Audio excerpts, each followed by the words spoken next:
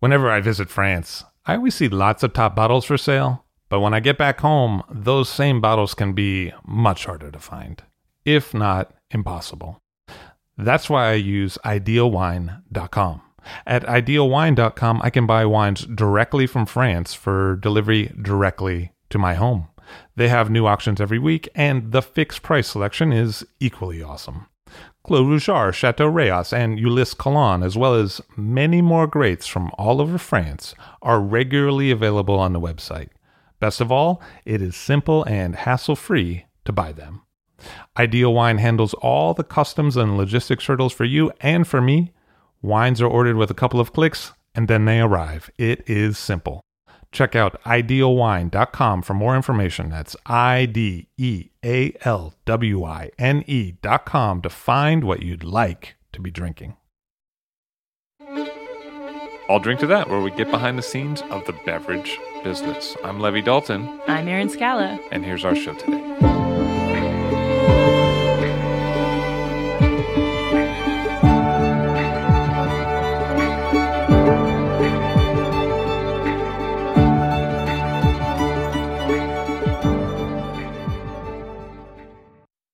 In this episode, you'll hear from Patrick Campbell. He's made a distinct impact on the wine world, but sometimes in subtle ways that aren't necessarily flashy or obvious. For example, Patrick briefly mentions in the interview his involvement in a Supreme Court case that subsequently really changed the business model possibilities for many wineries in the United States. But Patrick doesn't go into it that much, so here's some background for you to truly better grasp what those stakes were. The 21st Amendment, the repeal of prohibition essentially, was passed in 1933, and this repealed the 18th Amendment to the Constitution. The 18th Amendment had prohibited the manufacture, sale, or transportation of intoxicating liquors. And notably, the 21st Amendment also left it up to the individual states to form and maintain their own alcohol regulation systems. It put the bulk of alcohol regulation in the state realm rather than the federal realm. And over time, each state evolved their own alcohol codes. Some states allowed direct shipping from wineries in that state to consumers within that state, but prohibited direct sales to state residents from wineries located outside of that state. So for instance, if you were based in Michigan, you could have Michigan wines delivered to your door, but not wines from California.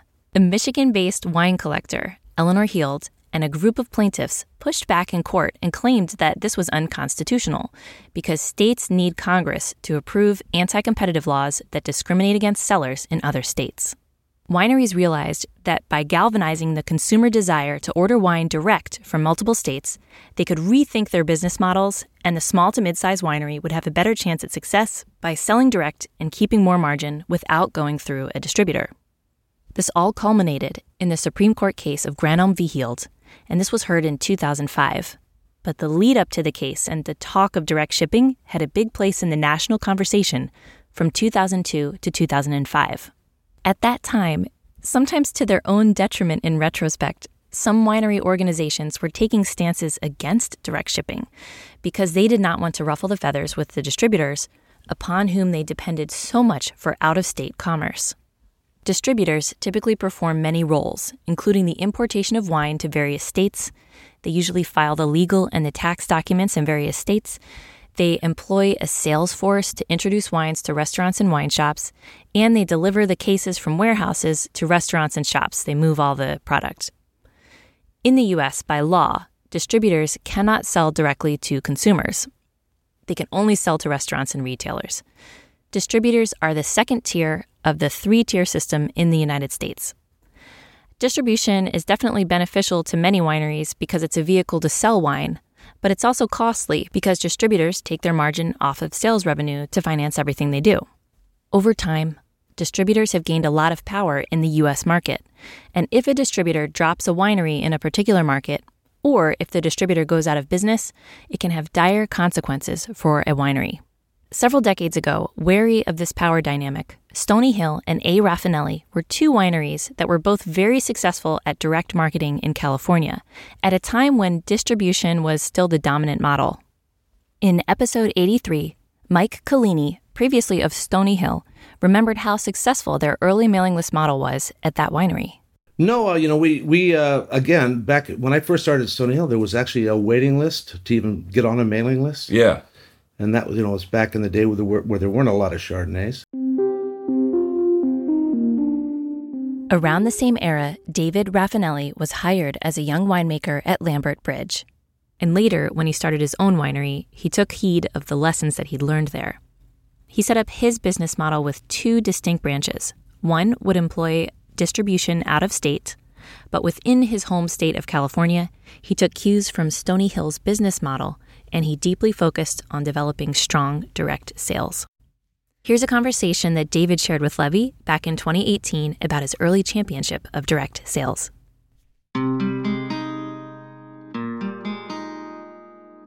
The restaurants were very important because one case of wine usually got out to 12 different parties. And so where you don't have the distribution, that's a nice place if you have it in certain restaurants and it gets out there. So what we did was dropped all our retail accounts in the 70s and early 80s, went to direct marketing and basically direct marketing to restaurants. Out of state, unfortunately, you have to go through distribution channels, but at least you can control that distribution and tell those distributors we would only like the wine sold in restaurants if possible. And so even though I had no marketing knowledge, times forced us to do that. I knew we didn't want to hand over all our product to a few distributors. And so the winery visitation was very important. So we developed that over a quarter of a century of developing that following of people buying wines direct. Whenever I speak to a small to mid-sized winery in California today, they all tell me direct sales are super important. We want to increase how much direct sales we're doing because you can get a little bit more margin. You don't have to work through distribution. You have more control over who you sell to. And you have a relationship directly with your customers instead of not knowing who that is. And so you were kind of ahead of the game on that in a way that, maybe Stony Hill, a generation before you, was also ahead of the game on that. But you were doing it at a period of time when everybody else was pretty much doing the opposite. You mentioned Stony Hill. And we sought their advice at the time, in them being a very small winery doing direct sales. So we patterned ourselves after a very few people that knew that they liked the lifestyle, and if they could make a living off of the vineyard by converting those grapes into wine, direct marketing was so important. And the reason we can keep to it, because we're not growing into a 25 or 50,000 case winery, we're keeping our production very low, and thus a handle on who we sell the wine to. It may seem kind of basic to mention it, but that's really the difference between you and a lot of other wineries that really caught fire in the 90s. Because a lot of those other California wineries expanded their production during the good times. And then as the foreign imports really took hold later in the domestic market here, and as people started to move away from maybe drinking domestic wines a little bit in terms of markets like New York, and also as California pricing went higher, a lot of those wineries were then later really challenged to sell all of those cases and had to really kind of change what they were doing, either by hiring dedicated marketing staff or, regional salespeople, or really looking at what their production could do to meet certain price points. And I think what you did was avoid all that. Yes, I think you saw that wine explosion in the 90s and wineries saying, okay, we're going to start out at a 15 to 20,000 or 25,000 case winery. But when you do that, you tie yourself into permanent growth, because if you're a 25,000 case winery, you're going to have to be very involved in marketing throughout the country and maybe even out of the country. And then when you do that, you better have a supply, because if that distributor wants more wine and you can't give it to them, you might get lost and there might be somebody else taking your place. So what happened was a lot of these smaller wineries started out as this 20, 25,000 ideal position, where we said 10 to 12,000 was was our target, because you can handle that much. That's probably the maximum. If you go to 15 to 18, you're right in the mid-zone. You're going to have to keep growing. So many wineries did that, and I could name some, but I won't. But I could name some that have actually got to that 25,000 case level and said, no, it was more profitable and more enjoyable to be at the 10,000 case level. And so they actually scaled back, which is very expensive because you put out the outlay of capital to make that much wine, and then you're not using the equipment and so forth. So through trial and error, I think a lot of people have learned now what their goal should be. And their goal should be, the first thing getting into the wine business should be, how am I going to sell the wine? Not how am I going to make the grapes or grow the grapes or this. Have a plan on, because when your wines do mature and come to market, you have to market that vintage. If not, you have double storage left in your winery, and then you have to add space just because you can't move that wine. So it's so important to know what you're going to do with the wine after it's made. And so many people just, start growing grapes. Oh, it's fun. And now let's make wine. And then they make wine. Now let's sell wine. I think that should be done in the reverse order. Know where and who you're going to market your wines to. I don't have any problem with wineries getting bigger, especially successful wineries that want to grow. I don't have any bone to pick with that. But what I have seen is that some of those wineries that did grow then later sold out of family hands, and you've managed to avoid that. And that to me it's kind of a key thing for how California is going to develop over the next couple decades. It's all on what you perceive as success. And so many very successful wineries have been truly successful as far as growth and reputation. However, in most cases, they end up selling. In family winery instances, that's, I could name a lot of families that have developed a brand and grown and then sold, and then started again and developed and sold again. It's when you reach that point where you're not going to be a giant in the wine market, you're going to have to sell because you can't compete with the Constellations of the world and the board of directors making wine somewhere else, but everything's predicated around growth.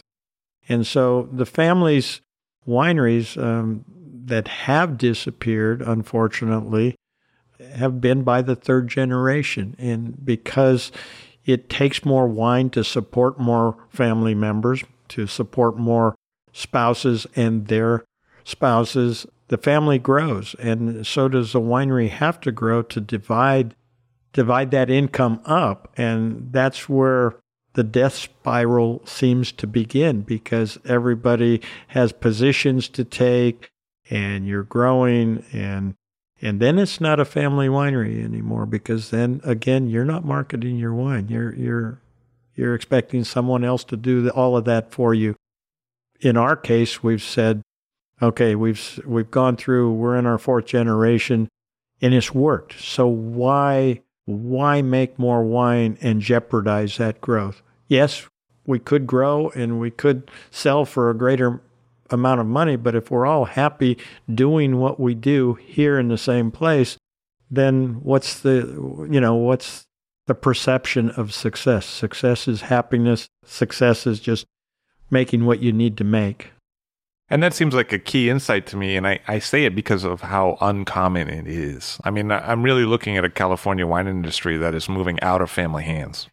Yeah, it has been for the last 10 to 20 years, and everything's working against that family winery. I mean, there's so many things working against. The price of the land, inheritance taxes, so many things work against that. But if you can plan correctly, and if you have the right next generation with the same ideas that have been successful up to that time, I think you can make it work. But it's becoming rarer and rarer.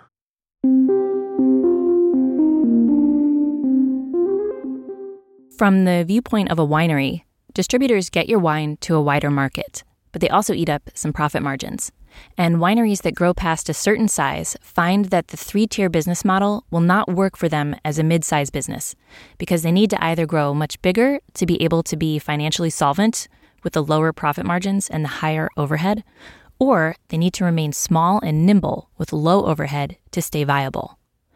This business ecosystem places quite a bit of power with distributors who can make or break you as a small to mid-size winery if you get caught up in this. Now, back in the early 2000s, this was a time when the internet was reshaping business worldwide, and when U.S. wineries who didn't care so much about upsetting distributors saw an opportunity to use the internet and direct sales to be more self-reliant.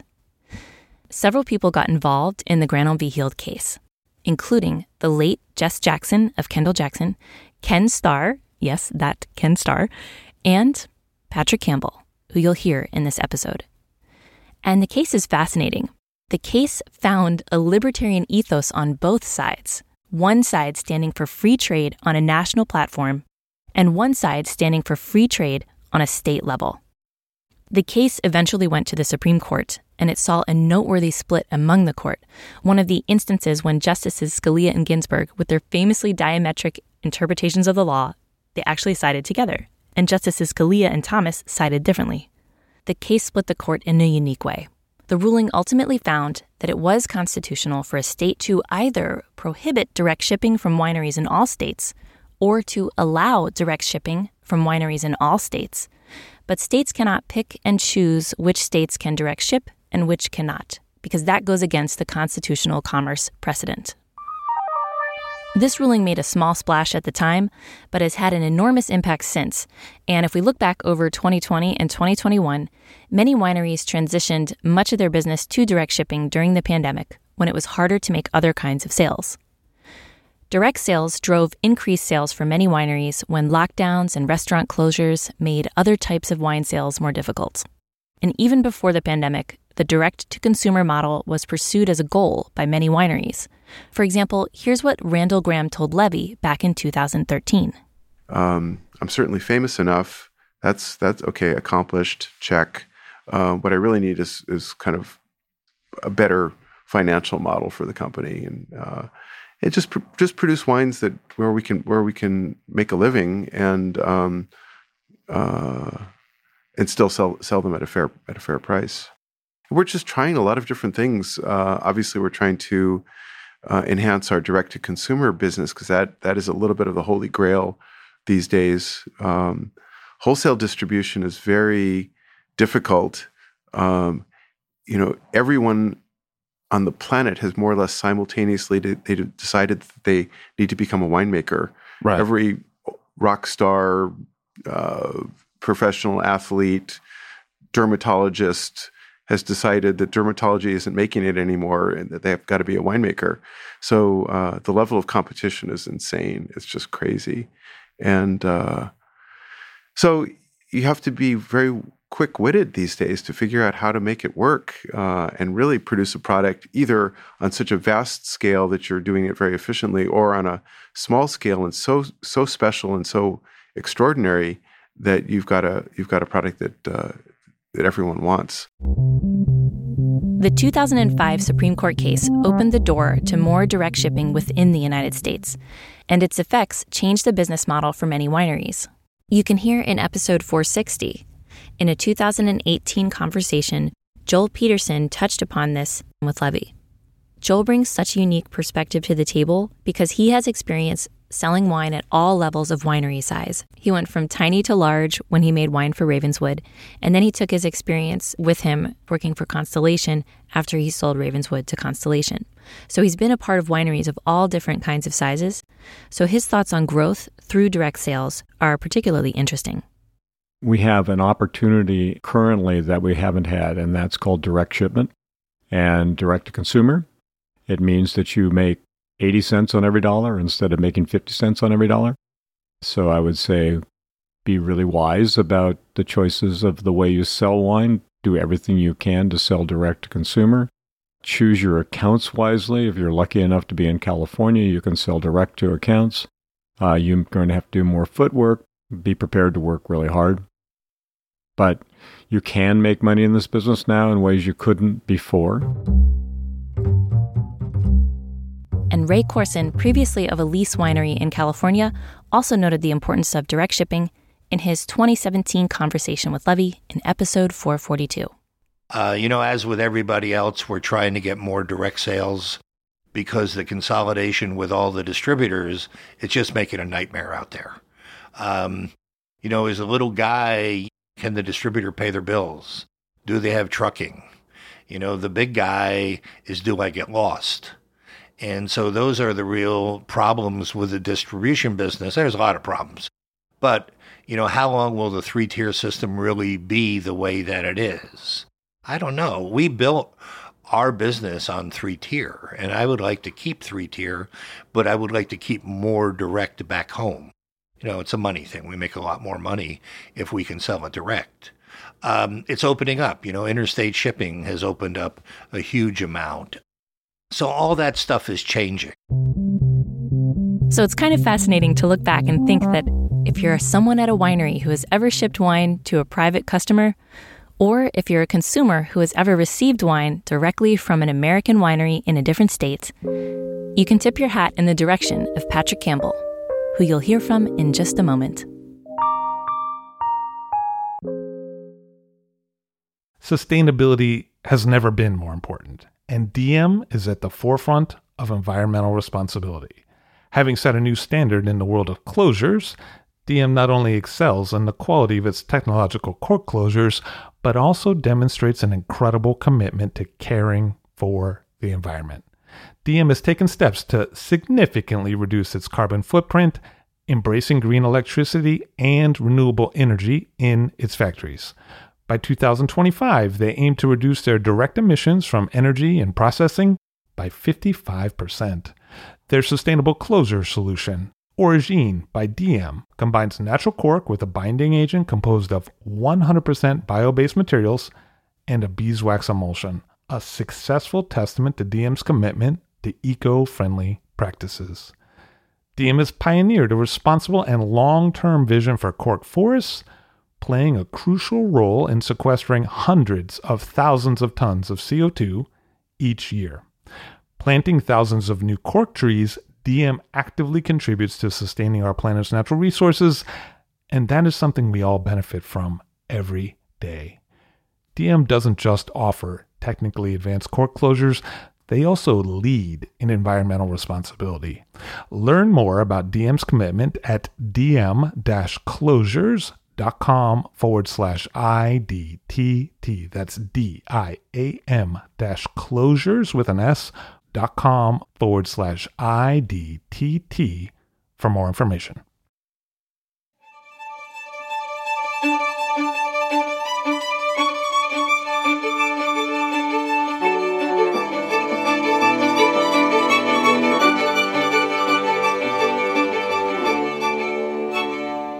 Patrick Campbell of Tierra Divina. Hello, sir. How are you?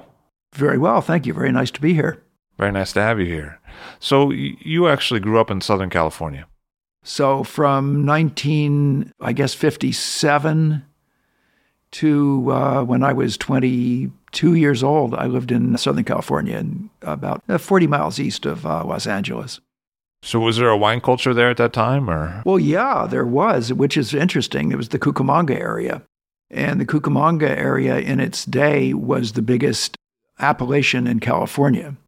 As I recall, it's about 35,000 acres of mostly Italian people, of course. And they did sweetish wines, Zinfandel, and sort of fortified things. And it just sort of fell out of favor, really, over the years. And development came in. And now there are a few wineries there and some vineyards. And in fact, I've actually made wine from some of the very old Zinfandel down there recently. But it was a very thriving area in its day. And I think probably by the 50s, the demise was clear. Did you get a chance to go around to some of those wineries at that time? Yeah, I did. When I actually went to college, undergrad there in Claremont.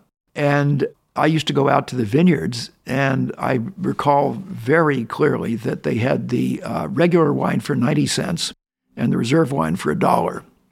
And I thought the one for 90 cents was just as good. And I bought tons of that. And that's for a fifth back in the day. Good Zinfandel, really good, solid stuff. And when I couldn't afford that, I went to Hardy Burgundy. That was probably pretty good back then, too. It was very good. It really was good. Your dad and mother, did they drink wine or? Yeah, they did. My mother is English, and she had this penchant for sherry that had been sitting in a decanter for 3 years. And I never really liked it. But we did drink wine at home, yeah. And I've got to say, probably the one thing that got me onto the wine train was my dad had a second cousin twice removed or something, one of these distant relatives, who during the First World War joined the ambulance corps and stayed in France the rest of his life. Your dad was related to Ernest Hemingway? Yeah, right. Well, anyway, when I was older, I would stay with my Uncle Josh, not uncle, whatever he was, cousin Josh, for 2 or 3 weeks and try to learn French. And he was quite the gourmet. He had a wife. In fact, it wasn't even his wife. It was something of I found out later, of a family scandal. He'd been shacking up with a very nice lady for years and years and years, and they were really de facto husband and wife. And she was a fabulous cook. So I really had a better sense of wine at that point. And this is when I was a teenager. I mean, I was not allowed to drink wine as a teenager at home, probably didn't even want to. Certainly not that crappy sherry that we had around. So you ended up studying English Lit in Pomona, right? Yes. I started in English literature and sort of got tired of it after a while and morphed over into philosophy. I realized what I liked about the literature was the thoughts behind it. And so my senior year, I sort of moved over to the philosophy department. And then I did philosophy in graduate school. But it was like philosophy of religion, right? Yes, it was. I think I was just trying to study my religious feelings. I was dragged to church every Sunday and I hated it. Well, I wouldn't say I hated it, but it was just boring as anything. But something must have rubbed off. I must have thought, boy, there something subliminal at the very least sort of must have rushed off on me. And then, you look at the great cathedrals and listen to really great music. And if that doesn't give you religion, I don't know what will. So what's that like to study philosophy of religion at Harvard? I mean, what's that like? Philosophy of religion is a subset of philosophy. There are a lot of subsets of philosophy of religion. And the one I was sort of drawn to initially was logic. I mean, how do you make sense of something that's spiritual? You can't touch it, you can't feel it, you can't prove it, you can't do anything. So I was interested in trying to prove it.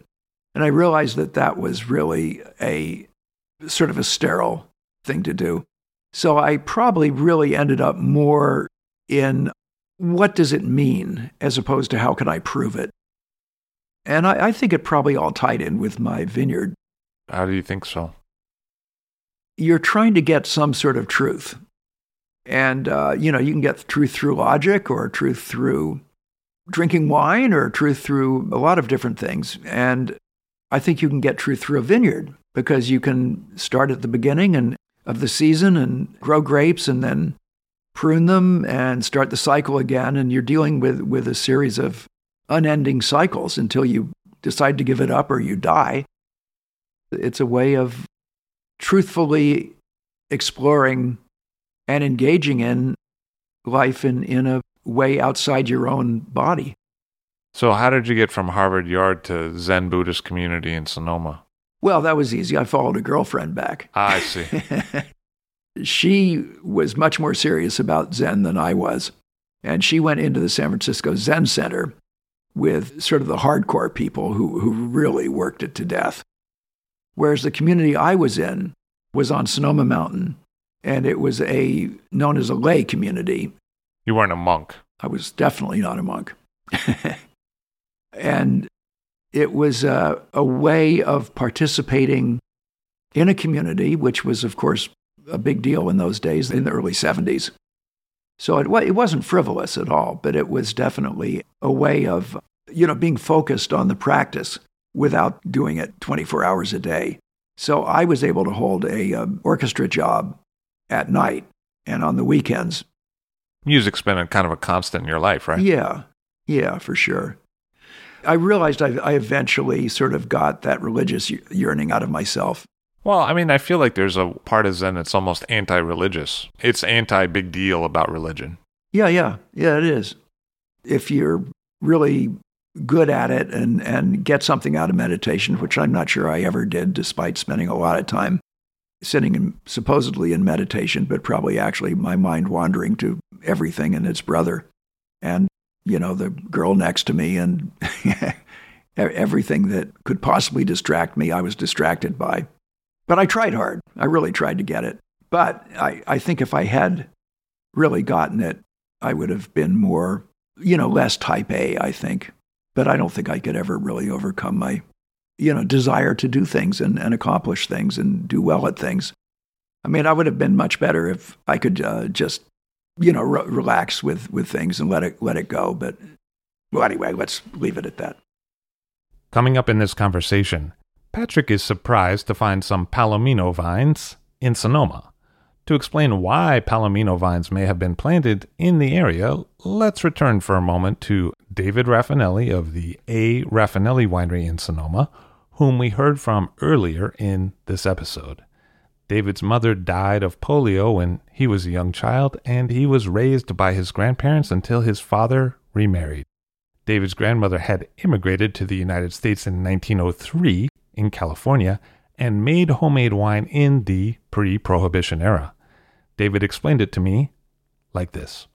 When my grandmother landed in San Francisco, she got a job at a cigar factory. That's where she met my grandfather, who also was from the same area, but they met in San Francisco and both enjoyed wine from their families and their past in Europe. And so they sought out grapes from northern Sonoma County to make their homemade wine in North Beach area. And what kind of grapes would they have been working with at that time? At that time, they weren't making 100% Zinfandel, although the major portion of their wine was Zinfandel, but most of them found that the Zinfandel blend, typical blend, consisted of some Petit Syrah, some Carignan, and maybe a little Grenache. And every once in a while, if the acidities weren't right, they'd add 1 or 2 boxes per ton of what they called golden chasselers, which we know now as Palomino. We'll return to the Patrick Campbell interview and Patrick's own encounter with Palomino vines right after this message. I've been lucky enough to try some amazing wines while traveling over the years. Unfortunately, I've found that some of those same wines are really hard to find here in the United States. Whenever I run into trouble finding a favorite bottle, I go to idealwine.com and they have what I'm looking for. Whether it is a hard-to-source bottle of Burgundy or a micro-production natural wine like I Need the Sun by Domaine de Miroir, I know there's a chance that Ideal Wine might have it available. And Ideal Wine's entire Paris inventory is available to American customers with just a click. The process is seamless, the site is easy to use, and orders are shipped directly to you. Head over to idealwine.com, that's IDEALWINE.com, to see for yourself what you could be drinking. So one thing that's interesting about that Zen community is that they had a bunch of Palomino vines, right? Yeah, that was curious in retrospect. Palomino grapes are from southwest Spain, and they go into sherry a lot. And there's no trace of the original grape really in sherry for 2 reasons. One, the alcohol in the sherry, flavors would overwhelm it. And the main reason is there probably wasn't much there to begin with. They're very, very neutral grapes. So they're these great big clusters and great big berries full of juice. And why they were planted on Sonoma Mountain is hard to conceive because it's probably the most polar opposite grape growing area you could imagine. Clay soil, not that hot, not flat at all. But anyway, that's what we had at the Zen Center. We had 3 acres of that. And I took one look at that and something just hit me. They were really, really cool vines. 100 years old, no kidding. I mean, this is in the early 70s. And they were just gnarly and sculptural and just really beautiful. So I started pruning them with the other folks there. And nobody knew what we were doing. I mean, then somebody said, well, I've got a buddy who has a vineyard over on the other side, on the Mayakama side. So he came over and showed us how to prune. And it was pretty much a hatchet job that we did on the poor old vines. But I really got into it. And then I started taking the professional vineyard managers class at the Santa Rosa Junior College. And this was just a fabulous class run by a guy called Rich Thomas, who is locally a hero of anybody in the vineyard business. And he said on the first class, by the second class, probably 50% of you will be gone. And there were only like 20 people on the first day. And he said, I'm going to tell you this once, and I'm going to tell it to you because you got to do it. Bring a rain suit. That means rain pants, rain hat, rain jacket. I'm not talking about Gore-Tex and plastic. I'm talking about real working rain suits. Because every Saturday, we're going to get on the bus and we're going to do a 3-hour work session. Well, the next weekend, the first day of work, it just poured. I mean, it was deluging. And he said, okay, everybody off the bus. And some folks said, well, I didn't quite get around to getting my rain suit. Okay, either off the bus or you're getting an F. And he was right. We ended up with 10 people. It was a 2-year course. And I could make a list of the number of well-known grape growers in Sonoma County who passed through that course, and Napa as well. It was just a seminal course. And I think really put the Sonoma Napa areas on the wine map, international wine map. Wow. Well, not single-handedly, of course, but I mean, it was a major component in the growth of the two counties in terms of grape growing excellence. You kind of went back and translated what you learned at the course to the people at the monastery, right? Oh, yeah, absolutely. But by the time I'd really gotten my chops down in the vineyard, I had a child, was married, and had moved away. So I was in the community, Zen Buddhist community, for 3 years. And what prompted the next step of my life was, number one, I need to get my act together. But number two, a vineyard came up for sale down the road. And there was a very nice and very smart elderly lady who'd been farming the 3-acre vineyard on it for a number of years, virtually by herself. And she would have to have been in her mid-70s, I'd say. And it was too much for her. It was way too much for her. So I had a newborn, very cute little baby girl, and my wife at the time, Faith, and I visited her with Aria, our little girl. And this lady, Carmen Taylor, just fell in love with Aria. And she said, I knew I was going to die here, but I think you folks should take it over. You should buy it from me. You deserve it. And, I want my vineyard to fall into good hands. And that was very sweet. And we took her up on it. And it was a 7-acre property with a house and all the farm equipment and a 3-acre vineyard. So we bought it for, virtually next to nothing. Today it would cost, multiple millions of dollars. In those days, it was quite inexpensive because it was up in the mountains and people wanted big production down in the valley. They didn't want to hack out 2 or 3 tons of the acre up in the mountains when you can get 6, 7, 8, 9, 10 down the valley. So I just felt very, very fortunate. I don't think probably I would have been in the wine business if that hadn't happened. It sounds like the best thing that ever happened for you twice is that you got away from sherry. That sounds like part of the key. I love a good sherry, but God, not this garbage my mother used to have. I don't know why. She seemed to drink it every night, so how could it have sat in the decanter for 3 years? Maybe it just tasted like it had sat in the decanter for 3 years. So what was the history of that property that you called Laurel Glen? She had planted it in 68 or? I think it was 68, yeah. Sonoma Mountain was an interesting area because in the Sonoma Valley, the southeast part of Sonoma County is Sonoma Valley. And there is indeed a valley that runs through it. And of course, mountains on either side, otherwise it wouldn't be a valley. So the east side is the Mayakama side, and the west side is the Sonoma Mountain side.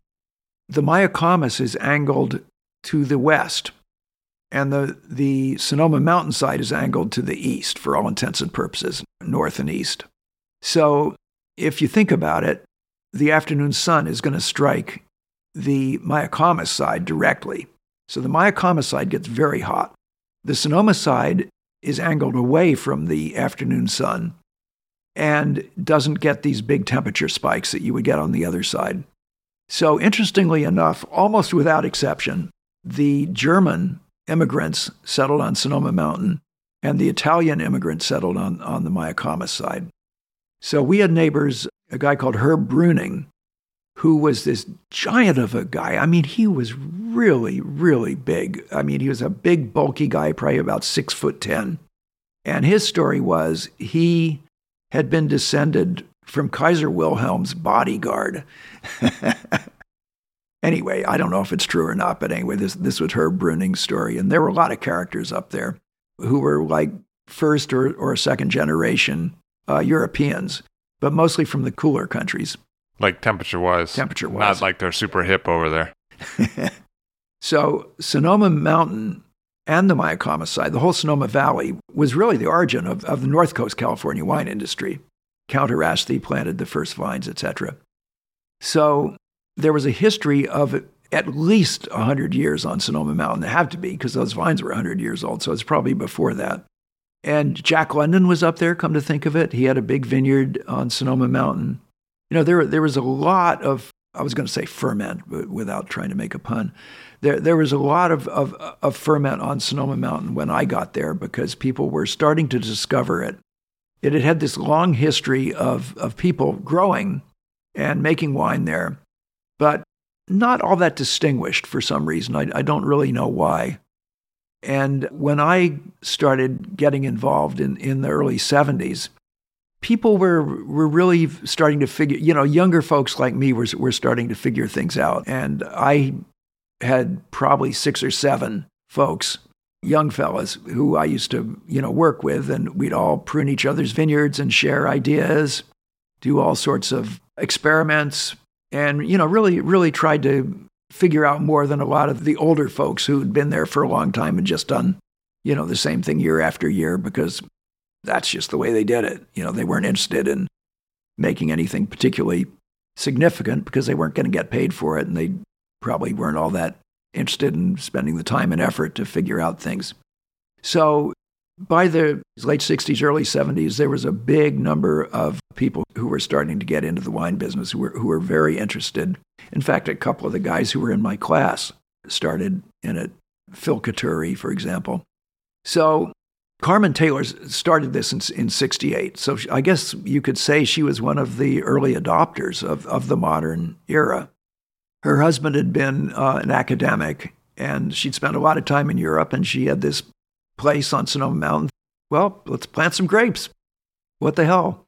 So she planted Cabernet, and she got some cuttings from University of California at Davis, planted them out, and farmed the vineyard for 68 to 76 when I took it over. So 8 years. And it turned out that the vineyard was really good. It was facing east, a lot of rock, enough clay to hold rainfall moisture in the soil. And it was just a terrific location. One of the reasons was that facing east, it had a much more stable climate. It didn't get so hot in the afternoon, and it was actually warmer at night because it was high enough above the valley that when the fog pushed in summer, it seemed to push the heat upwards. So we had this rather narrow temperature range, which is something I've always wondered about since, because a large thermal dynamic, high highs and low lows can also be very good, as in Argentina, for example. But anyway, it seemed to have this sort of compressed temperature zone during the growing season. So every morning, pretty much, the fog would blow in the valley, and we'd look down at the fog a couple of 100 feet lower and maybe get a lemon off the lemon tree, that survived during the winter because we were basically in a banana belt. Didn't freeze. Very rarely froze up there. So I took it over in 1976. And as I said, all the farming equipment was there. We had a very narrow gauge crawler tractor and she used a rototiller of all things, which was really a terrible insult to the soil. It really wrecks soil. Through my classes, I'd figured out that a disc was the way to do it, so I changed over to a disc and, did it the way the folks up in the mountains had been doing it. Joe Miami and some of the old timers who were our mentors. Who is Joe Miami? Oh, Joe Miami was an Italian guy who farmed what is now the Mountain Vineyard. And this guy, Joe Miami, would bring us down, the young guys who were sort of learning things together. He'd bring us down and he'd give us his homemade wine, which was really awful, but we pretended we liked it. And he'd tell us stories and give us ideas. And, you never knew if he was a bullshitter or not. He was a consummate bullshitter, but most of what he said was actually worth listening to. He used to say that, you know how I get this baby skin? He really didn't have a wrinkle. He was in his late 60s. He said, it's because I don't wear a mask when I sulfur. I like the sulfur dust on my skin, which is just the opposite of what should be happening. I mean, he should have the most leathery skin. So whether it was because of the sulfur or not, I have no idea. But I mean, he'd come up with these things and he said, you don't need a roll bar on the tractor. They never tip over. And if they do, you just jump off. No big deal. He had this big, low, gravelly voice. But anyway, he basically taught us all how to prune. So anyway, we got the vineyard in 76. But I very quickly realized I needed more fruit. 3 acres wasn't going to cut it. So the next step was I leased 6 acres of adjacent bare land and planted that out. Then I took over a neighboring 15-acre vineyard, then planted out another 6-acre vineyard. Anyway, we eventually and quite quickly grew up to about 35, 40 acres. And then it was a viable situation. But in the early couple of years, we only had this one vineyard. And we had a contract with Chateau St. Carmen Taylor had negotiated this contract with Chateau St. And at the time, they were making vineyard-designated Cabernets from Glen Ellen Vineyard, Laurel Glen, Carmenet, and Jack London Vineyard. And these were the top mountain Cabernet vineyards of the Sonoma Valley. Well, 77, I didn't have a contract, but I assumed everything would, we'd continue as normal. So I went down to Chateau St. and said, well, do you want the grapes? Oh, yeah, I love them. They're terrific, definitely. So, well, I think we ought to have a contract. Yeah, we'll get it. We'll draw it up. Anyway, I got right around to harvest time. And, I mean, we were just about to pick. And we were informed by Chateau St. that they weren't going to make any more red wine. So I said, oh, great. Now what? I'm about to pick these damn grapes. And I went down to Kenwood Vineyard, which was owned by a guy called John Sheila at that time, and said, John, I've got this vineyard up here. He said, yeah, I've tried the wine. It's great. Sell us the fruit. I said, cool. So let's get a contract. He said, you don't need a contract. Just bring them in. And I sold to Kenwood for their Artist Series label for 5 years. And that was how business should be done. 77 was pretty warm, right? That was like a drought year? Yeah, it was, as a matter of fact. Yeah, it wasn't the greatest year. 78 and 79 were terrific. But 77, yeah, was very alcoholic and tough. So it was a bad year to get started with them. But anyway, John was a gentleman and a terrific guy, and we had a really good relationship. So, these were the things that maybe they still happen today. I don't know if they do or not, but it was a real good lesson in business, which I had zero experience in. I had no idea what I was doing business-wise. So that was my first lesson. It's the people you deal with that's the starting point and probably the ending point. If you're dealing with the right people, everything else flows. And at the end of 5 years, I said to John, I want to start making my own wine, but I don't want to leave you hanging. So I'll give you half the fruit this year if it's okay if I have half the fruit. And he said, yeah, sure, no problem. That would have been 1981. I took just a little bit of fruit and made a 81 vintage, and I still have a few bottles, and it's actually still tasting pretty good, even though it wasn't a very good vintage. Then by 1982, I was completely on my own. And that was a really poor vintage. So the first vintage I had to sell, after I'd made the wine, was a tough vintage. And then it was followed by 1983, which was just a disaster. I mean, it was really a terrible vintage. So I got started on my own in some pretty tough times. And I think probably if the wine I'd made out of those two vintages were what I had started out with in today's world, I would have been out of business quickly. But, there was a lot of demand for wine then, not as much knowledge about what a good wine is. And I sort of made it through. And then came 1984, 85, 86, which were three, probably the best string of vintages I've ever had. I mean, they were great. And that really put us on the map. And it was all Cabernet or mostly Cabernet? Or it was 100% Cabernet. She had a somewhat unique vine material that she'd planted, right? She had a clone, and I forget what it was called, but it was one of the UC Davis clones, something that I'd never really heard of subsequently. And what I did over the years was when I planted out new vineyards, there was one original vine in that 3-acre vineyard, which was just terrific. And it's beautiful. You taste the fruit. It was just really good stuff. I mean, it was really a beautiful vine. And that was sort of the mother vine. And I planted, I think subsequently about 10 vineyards. And they were you could all trace them back to this particular vine. So by that time, my guess is that by 10 generations later, the Cabernet we had was not terribly closely related to what was planted in the original vineyard because it had just been selected out. The second vineyard, we take the best vines of the second vineyard, plant it to the third vineyard, and take the best vines of the third vineyard and plant it to the fourth vineyard, etc. So there is a Laurel Glen clone at UC Davis in the UC Davis collection, which, you can buy if you want to use the Laurel Glen clone. What did it seem like functionally in terms of like berry size and leaf? Small berries, didn't produce prodigiously, maybe 2 to 3 tons the acre. Of course, that was largely due to conduction and how we pruned it, etc. But it just had a very intense berry, spicy, maintained acid very, very well, thick skin, quite tannic, but very racy sort of taste to it. That it wasn't the modern style of big jammy, giant alcohol, syrupy sort of Cabernets that certain people seem to like.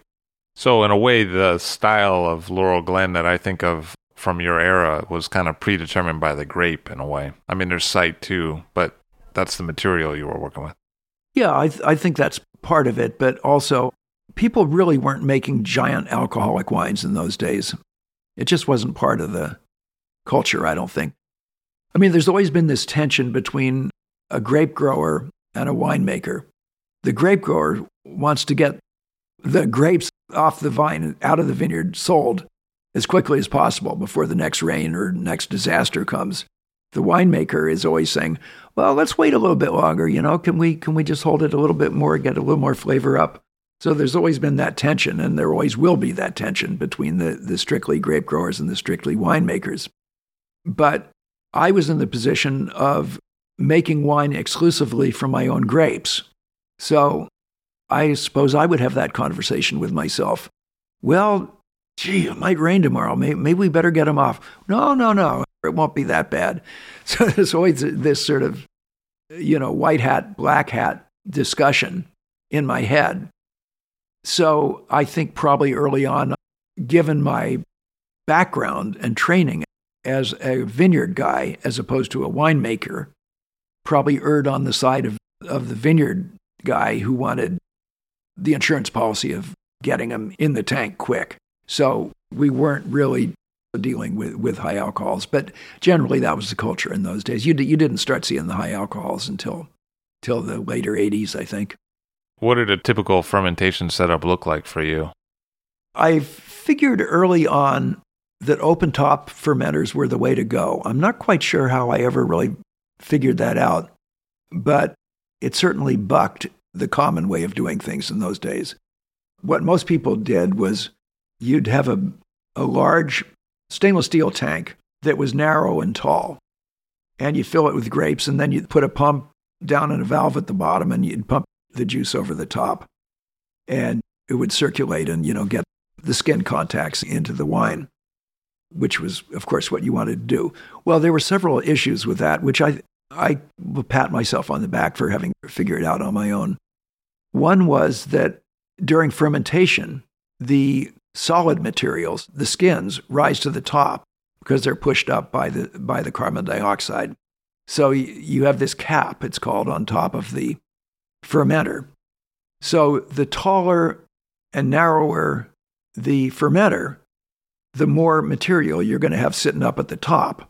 And the narrower it is, the thicker that cap is going to be. For obvious reasons, it can't spread out. It has to go up. And therefore, the interface between the wine and the skins is much smaller. And it's the skins that gives the wine the flavor, for the most part, and color and intensity and interest, flavor interest. So that was negative point number one. Negative point number two was putting a pump on and pumping the wine over the cap, because, the skins would start getting into the pump, and the pump would start shearing skins and releasing bitter flavors. So that didn't seem to be a very good idea. Also, point number three is when you did that back in the day, you'd sit on top of the fermenter, pointing the hose down a manhole and try and soak the cap with the juice.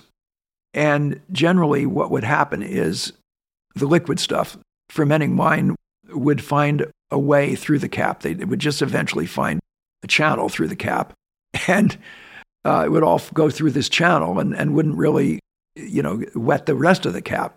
So anyway, I went down to visit a bunch of wineries and saw them doing this, and I thought, there's got to be a better way, because if the theory is that the quality and interest part of the wine is generated by the skins, then you want to get more skins in contact with the liquid stuff. So what I did was I got low and very wide fermenters, which of course let the cap spread out and increased the interface between the liquid and the skin. So that was good. Well, then next issue, eventually after a couple of hours, all the skins are up at the top. So how do we get them back into the mix? Well, we could either do the pump over deal, or we could stand on top of it and punch down the cap. I devised this sort of plunger type of mechanism that on a pole, sort of like a toilet plunger, really, except made of aluminum. And you'd stand on top of on a catwalk in my case, and push the skins down into the liquid. And it was a lot of work. I mean, I'm not even sure I could do it anymore. I mean, it was tough work when the whole thing was boiling like that. All this massive amounts of CO2 were pushing the skins up to the surface. You might have a 8-inch, 12-inch thick cap on it that you had to push down. So anyway, basically we had maximum interface between the liquid and the skins, and the way of punching it down was very gentle and very thorough. It really got a huge mix. I mean, by the time you were done, there was liquid on top. Now, a couple hours later, it was a solid cap again. It really turned the whole thing over that I really don't think you can do with a pump over. So it tended to give the wines a lot of flavor without increasing the tannin, because Mountain Cabernet tends to have thicker skins, which gives it flavor but also gives it tannin. So the issue is, how do you not have the tannin overwhelm the eventual wine? At the end of a fermentation, you want to have gotten everything out of those skins you possibly can, with the exception of tannins. So you want to treat incorporating the skins into the liquid as gently as possible. But you want to make sure that you get as much skins into the liquid, because thereby you'll be extracting the flavors.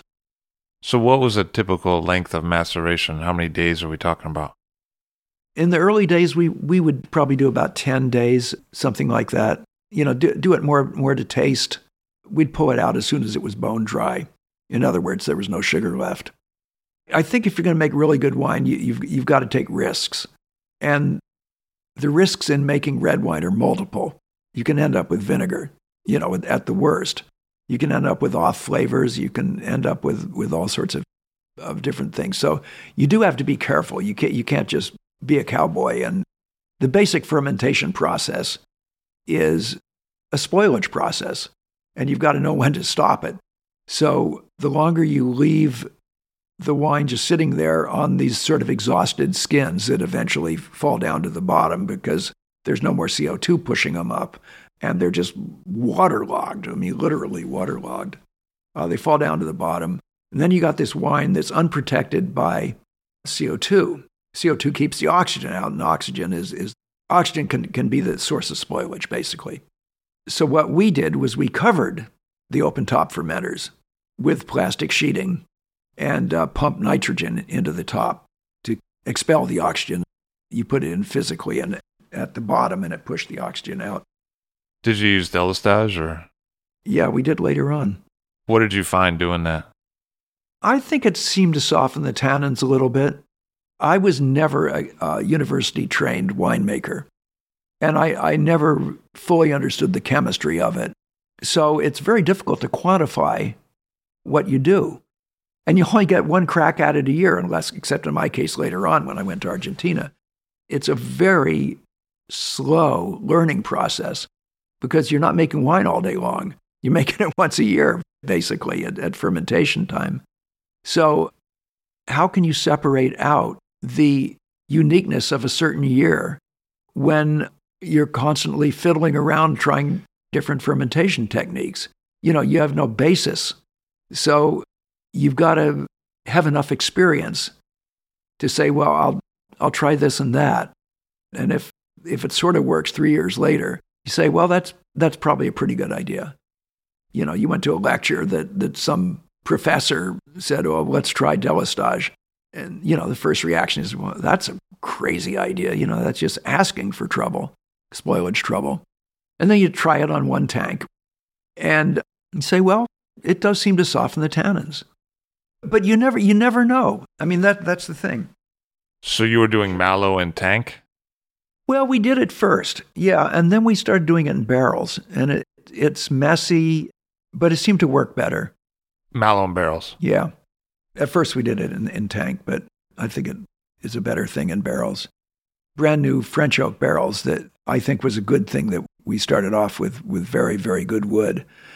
And I had this feeling that the wood itself was contributing to high tannins. So I tried an experiment very early on with some of the barrels to leach them out. We'd run hot water through them for 5 or 10 minutes, each barrel. And a lot of brown water would come out. So we were washing out a lot of the stuff we'd paid big bucks for. But I think it was a really good idea because nobody ever commented about a Laurel Glen wine that I made that it was oaky. Nobody ever picked up oak in it. And we'd put them in brand new barrels for 24 months. And that's a compliment to the vineyard because the fruit was so intense. But I think it was also that we took the rough edges out of the barrel. If you're worried about tannins, how did you approach the pressing of the Cabernet? Well, when I was making homemade wine, I just had a basket press, with a crank, and you walk around it and squeeze it. That's a great system. That's terrific. But you can't do it on a large scale. You need a lot of them, or anyway, it's just not practical. So we went to it was 2 discs that pushed in from either end into the middle and just squeezed the juice out.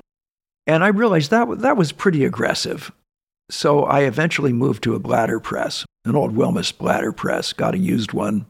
And it was a much more gentle situation.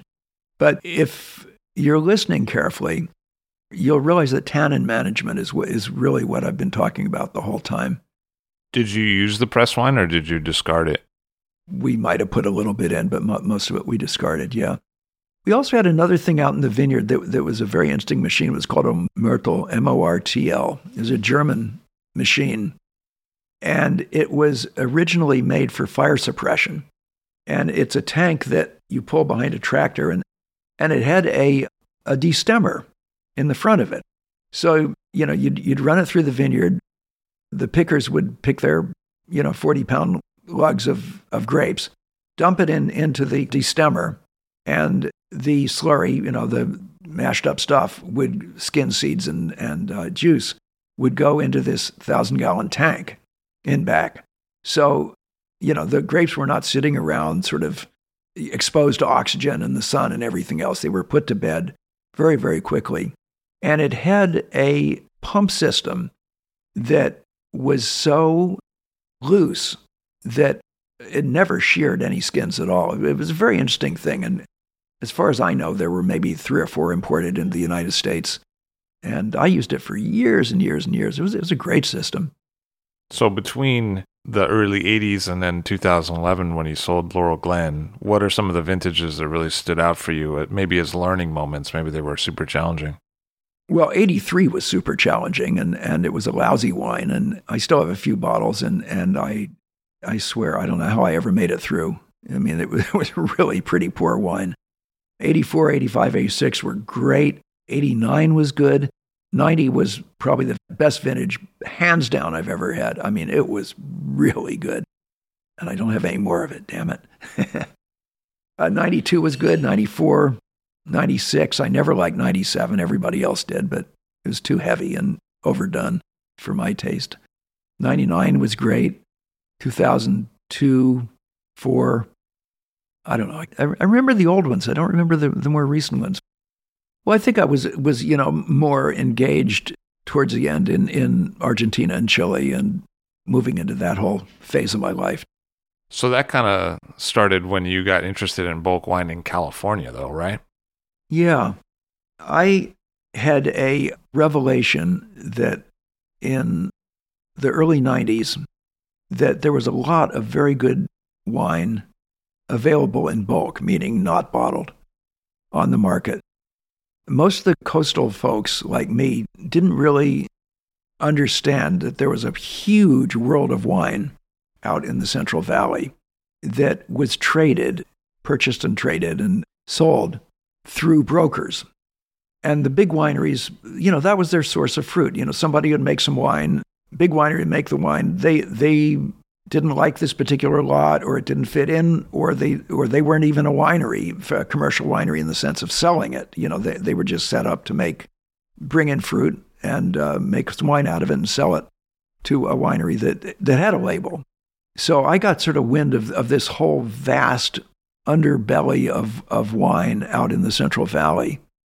And I began to realize that by the late 80s or early 90s, there was also a component of coastal wine, Napa, Sonoma in those days, wines that the higher priced wineries, like I never did it, but like my winery, Chateau St, whatever, were selling wine sort of semi-secretly out the back door on the bulk wine market, because if they'd had made their full production, they would have had to have lowered their prices to sell it, because there was a market downturn and people didn't have enough money to buy the wine.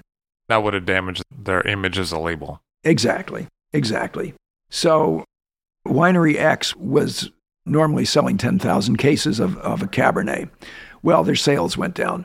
So the next vintage, they made their 10,000 case equivalents, sold half of it on the bulk wine market, and had 5,000 cases that they could maintain the price for as a bottled wine. Well, what happened to this wine? Is it just going to go into jug wine or into a bag in a box or whatever? So I started poking around with asking the brokers, what happens to this wine? So, well, it's for sale. Cool. How much is it?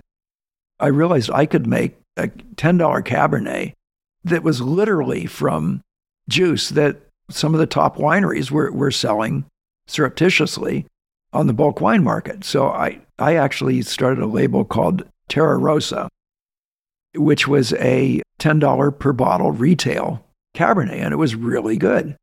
And it got big reputation. I mean, we were selling 50, 60,000 cases a year. So I thought, well, this is great, because I mean, Laurel Glen's fun, but if I have a lousy vintage, then I'm stuck. And also I was getting to the point where I really just was not that interested in selling expensive wine to rich people. It just sort of always bothered me.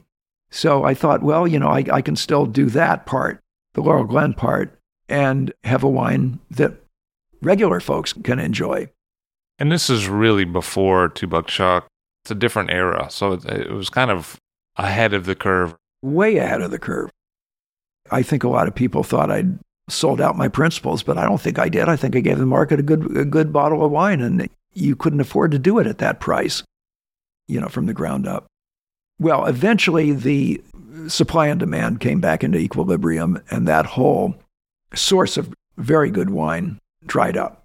So I was faced with the decision of a sort of a three-part stool. One was price, one was quality, and one was origin of the grapes. So I decided if I stayed in the Napa-Sonoma area, the price would be too high, so it wouldn't be economically feasible.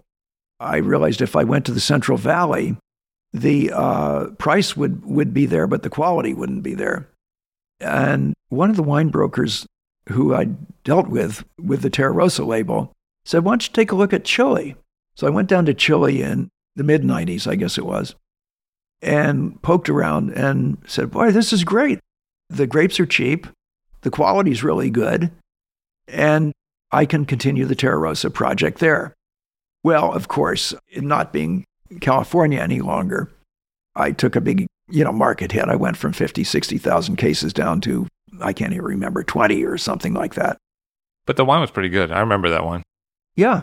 No, it was good. It was just as good as we were making up in California, but it just didn't have the cachet, and Chile was, just beginning to get any sense of recognition at all in those days. It's fairly unique for someone from the California wine industry at that time to go down to Chile. Oh, extremely unusual. I mean, Kendall Jackson and I were probably just about the only two people down there. So we kept the Terra Rosa label going at, $10. And then a few years later, I took a trip over to Argentina with a friend, got a rental car, drove over the Andes, which was just an unbelievable trip. If you haven't done it, do it. It's just a fabulous trip. And got down to Mendoza late at night. And the lady I was with, who's a wine broker from Texas, actually, who was working with Chilean wine and Argentine wine, said, let's go eat. I know this place called Trevi Restaurant in the Palace Hotel in Mendoza. Well, this was like going back into someplace the Godfather would have eaten in. Italian from the 50s. It was great. It was a really cool restaurant. And we had a bottle of Malbec, which I'd never had before. I said, God, this stuff is great. Where do we get it? She said, it's all over. It's all over the whole Mendoza area. To make a long story short, I eventually moved over to Argentina, but not before I was making Terra Rosa in Argentina and Terra Rosa in Chile and confusing the market completely. I was confused. I was a buyer at that time, and I remember I had ordered Terra Rosa, and it was Chile, and then I ordered it again, and it came in as Argentina, and no one had told me that was going to happen, like from the distributor side. And I was like, wait a second, this is a whole other country. I was like, what is happening here? Right. They were both good wines, but as I said, I was never a businessman. I mean, no sane person would move from California to Chile to Argentina and then have an Argentine one time and Chilean the other time, but I did. And I mean, it was fun.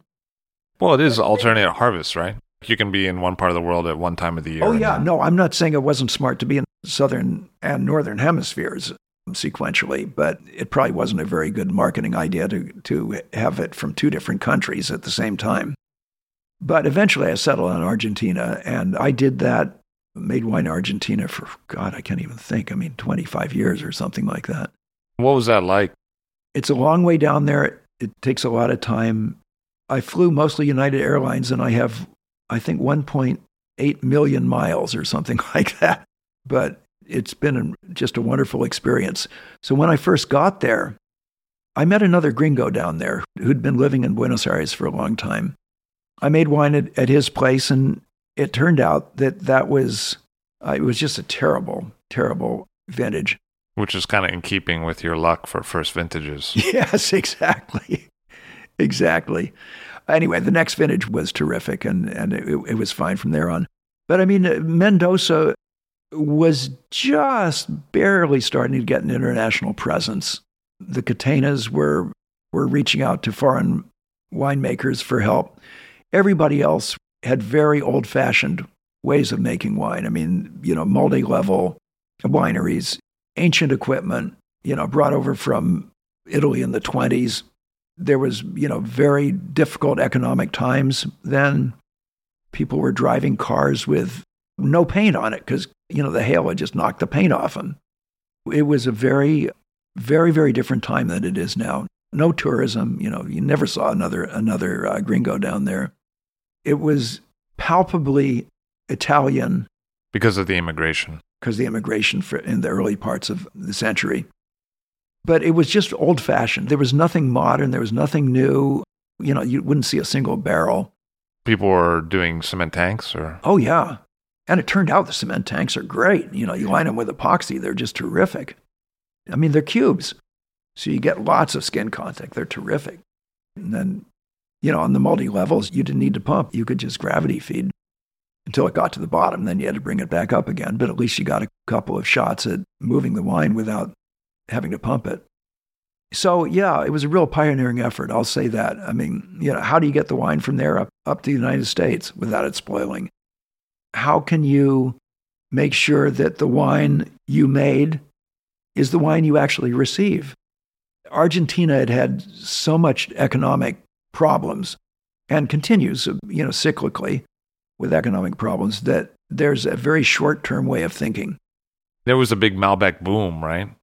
Yeah, I think probably 5 or 6 years after I got there, Malbec started to be known as a delicious wine that wasn't expensive. And it kind of knocked Australian Shiraz around a little bit in the market in the United States. Yeah, it did. I mean, those were definitely the glory days. And then it started to get, like most wine regions do, as soon as they start getting some recognition, rich folk come in and build ego wineries. Americans would come in, British, lots of, people from all over the world, wealthy people, realizing they could buy land cheap and cash in on this Malbec boom. So you'd get this production from, in the early 2000s, say, of, delicious Malbec, but nothing world-class. I mean, just good, solid, saleable, drinkable wine, Malbecs. And eventually, year by year, wealthier folks came in, and I'm sure some money laundering people came in, and they wanted their ego wine. So you started to get this rash of overly processed Malbecs in gigantic, heavy bottles, with fancy labels. And it was sort of a bummer, really, for me. I'd sort of come in through the back door, and now all these people were coming in through the front door with money falling out of their pockets. Was there some currency fluctuation that you had to deal with over time? Oh, yeah. In those days, and probably even to some extent today, if you wanted stability in the wine business, you do not go to Argentina. A lot of really terrible things can happen.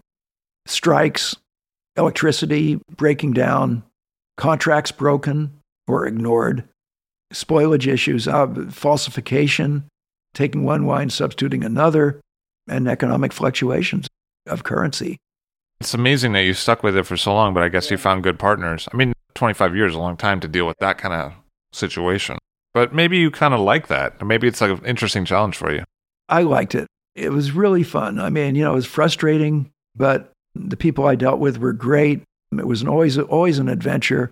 You get off the plane, you never knew what you were going to see. I mean, you could see people marching in the streets with cazoreros, they call them, beating their pots and pans, in a strike.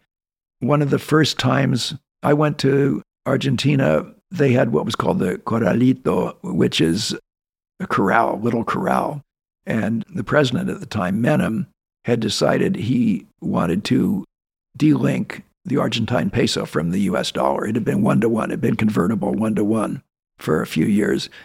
And he said, okay, you're going to get 3 Argentine pesos to the dollar now, which means that if you have money in a savings account, you're just a regular person in the bank, you have 1/3 of what you had the day before. And, there were people weeping in the streets. I mean, it was just awful. People beating on the doors of the banks. I began to understand economics at that point. I feel like you've always had a sharp eye for a deal. Yeah. It feels like most of the time you've come right side up when it's come to finance. I mean, from my distant perspective. I don't know how. Yeah, but it's true. So, learning Malbec, what did you learn? I really respected what the local people did. I realized that if they'd been doing it for that long, at least they're doing something right. It doesn't mean you can't do it better. But some very large North Coast operations came down. The first one that came down said, we know how to do it. We're going to put in stainless steel tanks, and we're going to do this and that, and we're going to modernize it. We don't want to do anything the way you've been doing it before. We're going to show you how it's done. And they were out of business in 10 years in Argentina. It just doesn't work. Number one, it culturally does not work. But probably more importantly in terms of winemaking, why not start with the base of local knowledge and expand on it? You're coming into a very different growing conditions. It's 1,000 meters high. It's gravel. It receives 6 inches of rain a year at best. Irrigation is through canal. There's no drip irrigation. There's no phylloxera. The sun is very intense. The nights are very cold. And it's a growing area unlike any others that I'm really familiar with. So why wouldn't you suck it up and say, well, maybe these local people have learned something? Let's start with that base. You came from some experience of working in a situation like you spoke about where you're dealing with Mountain Cabernet, and one of the real challenges is dealing with the tannins. And then you're going and working with Malbec. And from having tasted that wine that you made, I mean, not very tannic, as I recall. So it seems like a whole different challenge. Yeah. Well, Malbec grapes are not large grapes. So, the smaller the grape, the more skin you're going to have in relation to juice. So the more skin you have, probably the more flavor, but also the more tannin, in very simple terms. So again, this cap management situation is critical, and that's where the local concrete tanks were cubical. And you had a very wide interface of the skins with the juice. So you could extract a lot, but you didn't need to manipulate the cap very much because it was thin enough. You could just sort of punch it down or even just roll the wine around in the tank and it would mix up nicely. And you can probably get it out of wood before 2 years. Like you're probably not 24 months in wood. We weren't using barrels. You can't make a $10 wine in new French oak barrels. If you do it, you're going to be out of business in short order. And in Argentina, there wasn't even a source of barrels in the early days. I mean, you couldn't get a good barrel to save your life. A few years later, Terra Rosa started coming in, and the major coopers started coming in, but they're expensive as hell. And you still, for the wine I was making, you couldn't afford to put it in barrels. So we used wood products, staves, not with Laurel Glen, but we used microoxygenation. We did all the things available to modern winemakers that can emulate what barrels do without putting it in barrels. I'm not saying it's 100%, but it's pretty darn good. You can do some really good stuff. And we did all of them. So was the goal always to sell it to the United States market, or does it sell somewhat in Argentina? Or No, we didn't sell it in Argentina. That's, again, another one of those things that is iffy in Argentina. Even to this day, trucks carrying wine across the country can be diverted and the wine stolen. It happens every now and then. I didn't want to get into the Argentine wine business. But what I did was I made the wine there, and when it was finished, I would ship it up in containers up to the United States and bring it into a winery that I used in Sonoma County. And we'd finish the wine with the microox and staves and things like that in California, and then bottle it here. without having to worry about, God, I hope there's not an electrical workers strike down in Mendoza for the next month, type of thing. But is there a reason specifically that you decided not to continue with Chile? I understand all the advantages of Mendoza, but it also seems like there were some challenges too. I realized that I didn't click as well with Chile because Chile really didn't have a wine culture. It had people who were growing kiwis, and then if the kiwi market went south, they'd put in plums, and if that went south, they'd put in grapes. So there wasn't this commitment to making wine. In Argentina, you had a real wine drinking culture. In Chile, you really didn't have that back in the day. I mean, it's certainly changed now. And the other thing I really didn't like about Chile was Chile had almost a medieval culture until the modern era. It was a lot of very wealthy landowners who were descendants of really the Spanish conquistadores, who held large tracts of land. And there was a huge cultural and economic disparity between the rich and poor. Well, Allende broke it up. Salvador Allende, the president back in the day. But in any case, it all came back together where the rich folk owned all the land. And there was a very aristocratic feeling to Chile back in those days, I think, that I just didn't really like. You have to deal with these sort of privileged people who for generations had received lands while the workers were killing themselves. And you just didn't find that in Argentina. Argentina was a much more homogenous society, which I liked a lot better. You were also involved in the direct shipping lawsuits that happened in the United States, right? And that's had a big long-term effect in California winemaking in terms of sales.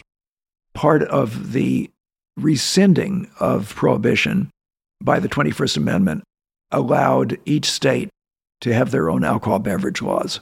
So, needless to say, the distributors in any given state didn't want competition from distributors in other states.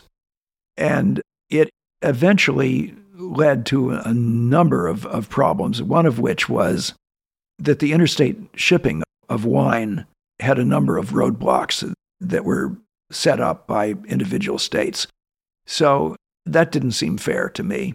And I and several other people, Jess Jackson in particular, the late Jess Jackson, started an organization to try and do something about it. And we eventually ended up with some very odd partners representing us. One was Ken Starr, who was an excellent lawyer, of course, but he had this sort of libertarian streak in him, apparently. The free trade aspect of the lawsuit was very appealing to libertarian-type people who don't want, economic restrictions. And it went through the channels, got up to the Supreme Court. I mean, I was there at the hearing. Anyway, we won. Were there any of those strategy and committee meetings that particularly stood out for you?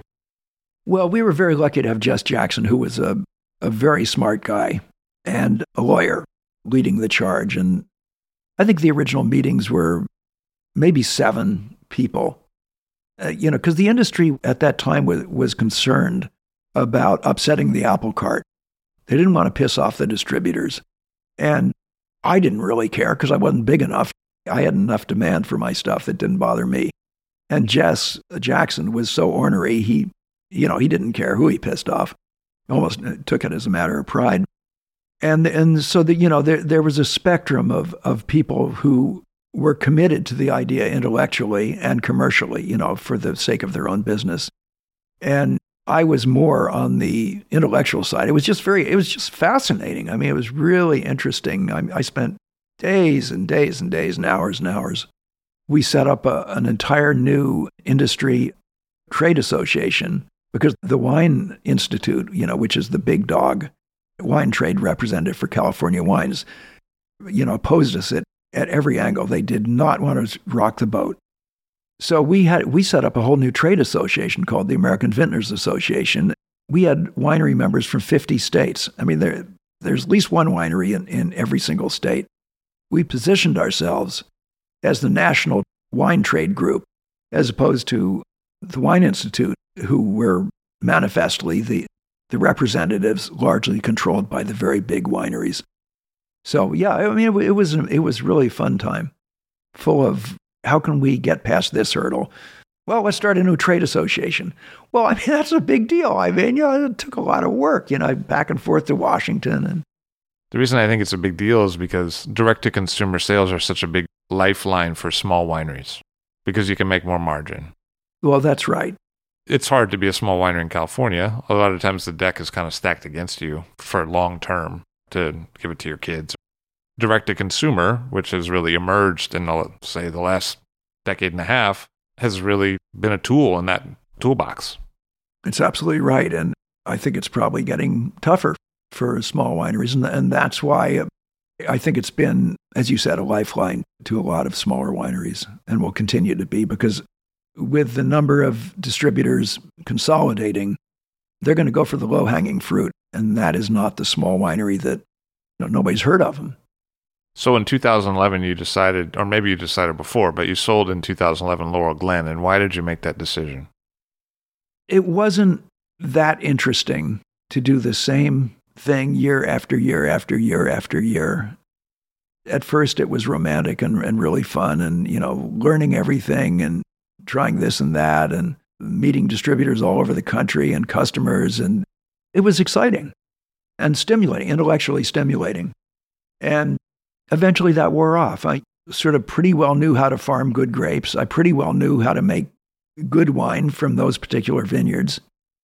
And I wouldn't say there's nothing more to learn, but when you approach pretty good knowledge, the margin for increased knowledge beyond that point is not very much. You're making tiny steps of improvement after you've reached a certain level. And I wouldn't say I got bored with it, but it was just time to move on. How do you keep yourself busy these days? I'm playing a lot of music. I started off playing folk guitar when I was a kid and moved into sort of bluegrass stuff. Then my grandmother had a violin in her attic, and I said, wow, how hard could that be? Let's give that a shot. I realized how hard it could be. And that was at the age of 18. And then when I started the Zen place, I moved over to the viola and got a job in the Santa Rosa Symphony, which, for little old Santa Rosa, it's a very, very good orchestra. So I played there for, I think, something like 20 years. And then I just, I was too busy with my business and I didn't have time to practice. I wasn't progressing. And I said, to hell with it. I'm going to give it up. So I gave it up for about 20 years. About 6 years ago, I picked up the violin again. I went back to my bluegrass roots. So it seems to me that you made several smart decisions over the course of your wine career. But if someone were to come to you in their 20s and ask you for advice, what would you tell that young person? Well, I think it's the job of old people to discourage young people to do what they did. Are you crazy? I could have gotten bankrupt once a week. I mean, I took more risks than you could imagine. I mean, it's crazy.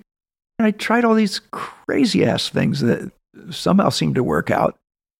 But, I mean, seriously, if they wanted to get in the wine business, I would say, don't go to winemaking school, first of all.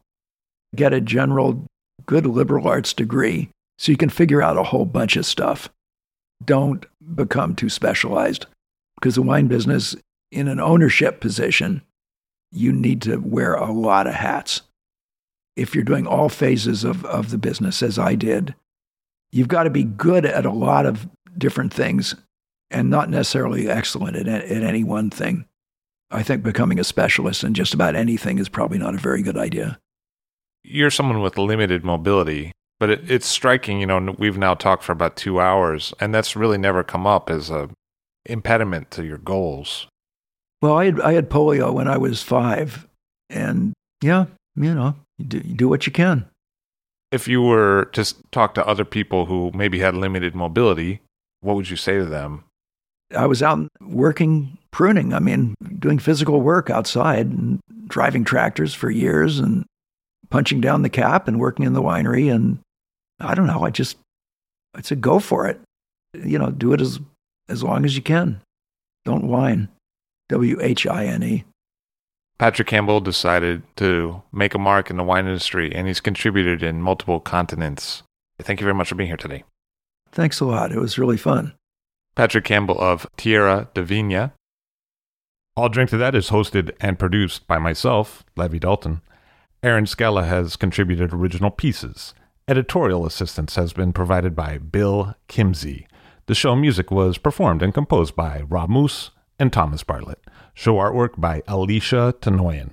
T-shirts, sweatshirts, coffee mugs, and so much more, including show stickers, notebooks, and even gift wrap, are available for sale if you check the show website, alldrinktothatpod.com. That's ILL, drinktothatpod.com, which is the same place you'd go to sign up for our email list or to make one of the crucially important donations that help keep this show operating.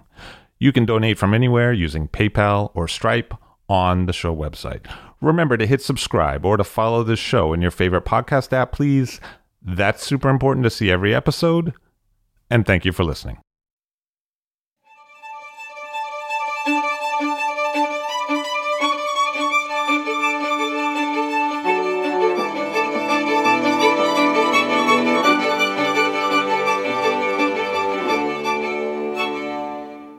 This episode was made possible by the Sonoma County Vintners, the leading voice of Sonoma County wine, dedicated to raising awareness of Sonoma County as one of the world's premier wine regions.